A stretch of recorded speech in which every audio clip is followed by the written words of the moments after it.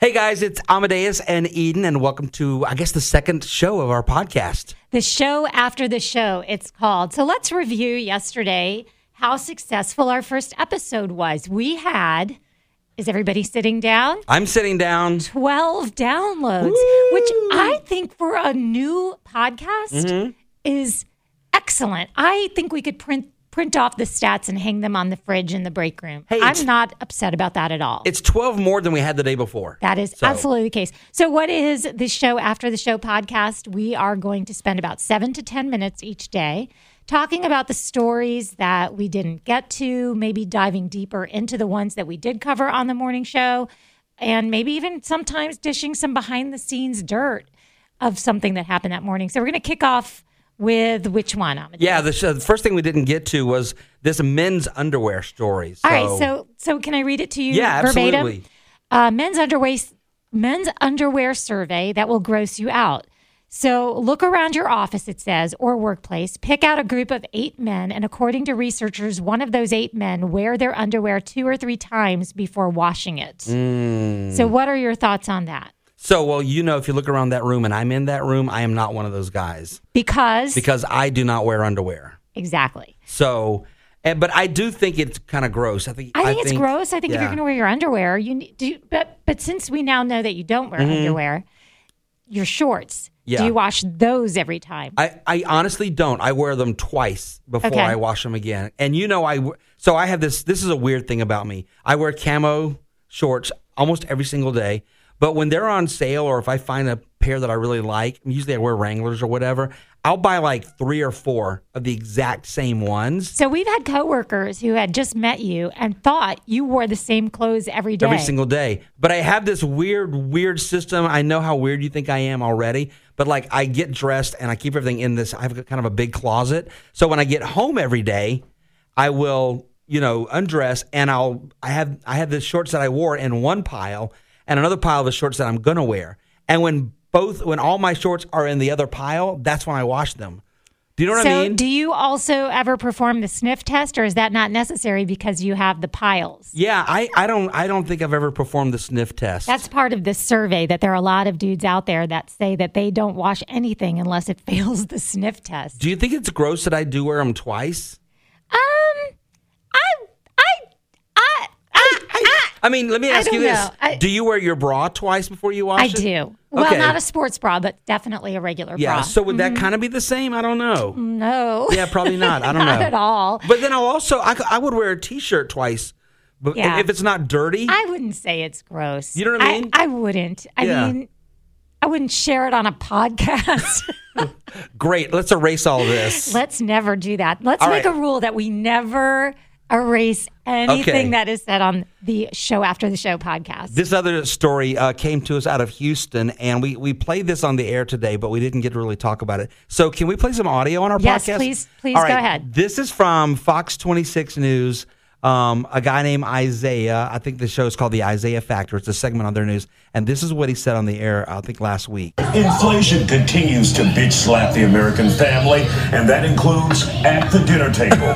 Inflation continues to bitch slap the American family. Well, cannot disagree there. Oh, absolutely. He is right. And we did some research on this guy. He's kind of their version of like a Tom Wills or a Ken Amaro. But he gets to give his opinion a little bit. Been around for a long, long time. Very, very well respected. But does have this segment where he kind of tells it like it is. And people loved it. There were some commenters. Somebody took it off the air and then posted it on TikTok. And there were people commenting about how if all the news was always like this, I would watch the news more.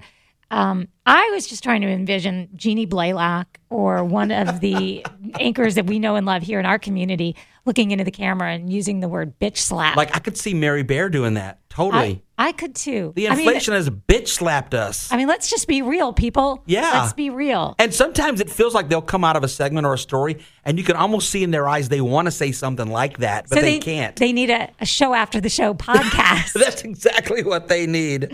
All right. What else do we have time for? Another story that we didn't get to at all today, and that's something about baby names. You mentioned that earlier this morning, and I was intrigued, but we didn't get to talk about it. All right. So there are a number of baby names that are no longer any good, according to this story. Listen, if you have one of these names, please don't take this personally. You Yeah. probably already come to the conclusion that pop culture has made it weird for you, and maybe it'll pass. I have a story.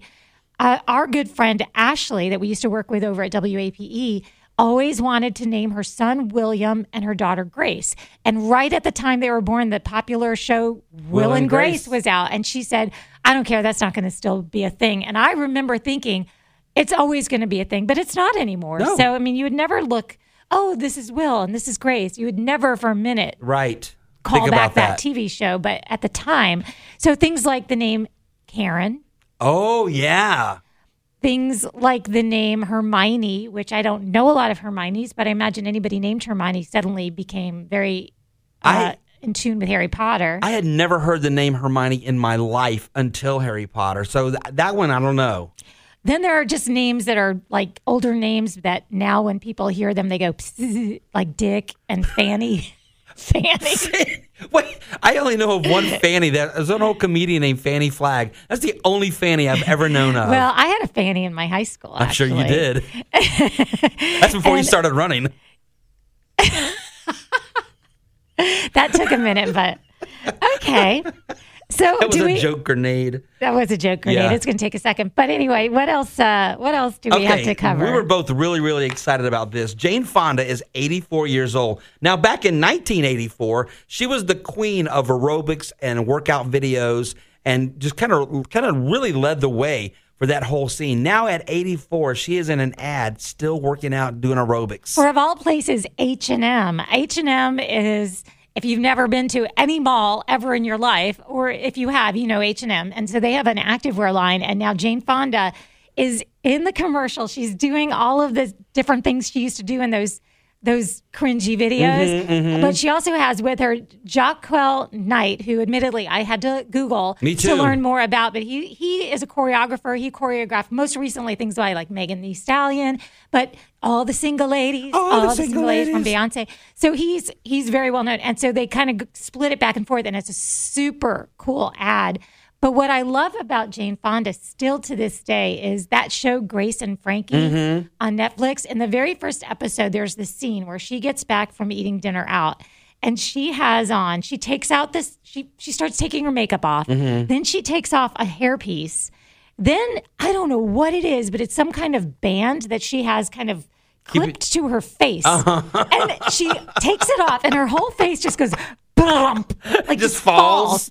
And it's incredible. It's an incredible scene. That's awesome. So I know a lot of people take some exception with her for whatever reasons from the of things that past, happen in the political past. Things, yeah. But in the moment, I think she's really got it together, and I think she's kind of come to her own. And I'm a fan of what she's doing right now. I heard her on Howard Stern. She says she hits her weed vape every night before bed. Oh, and my that's gosh. why she's so well rested. Oh, my gosh. That's awesome. So from Jane Fonda to you, that is, she's not a doctor. Oh, by the way, that's what she does to stay well rested. If you want to see that ad, we have it up on the Gator Country Facebook page. You can check it out. Yeah, absolutely. And thank you so much for listening in. If you made it all the way to the end, we love it if you would subscribe. We can't tell you how you would go about doing that. But we hear that it's good for us if you do. Can I admit I've never listened to a podcast in my life? Ever. Not even this one. We'll talk to you tomorrow.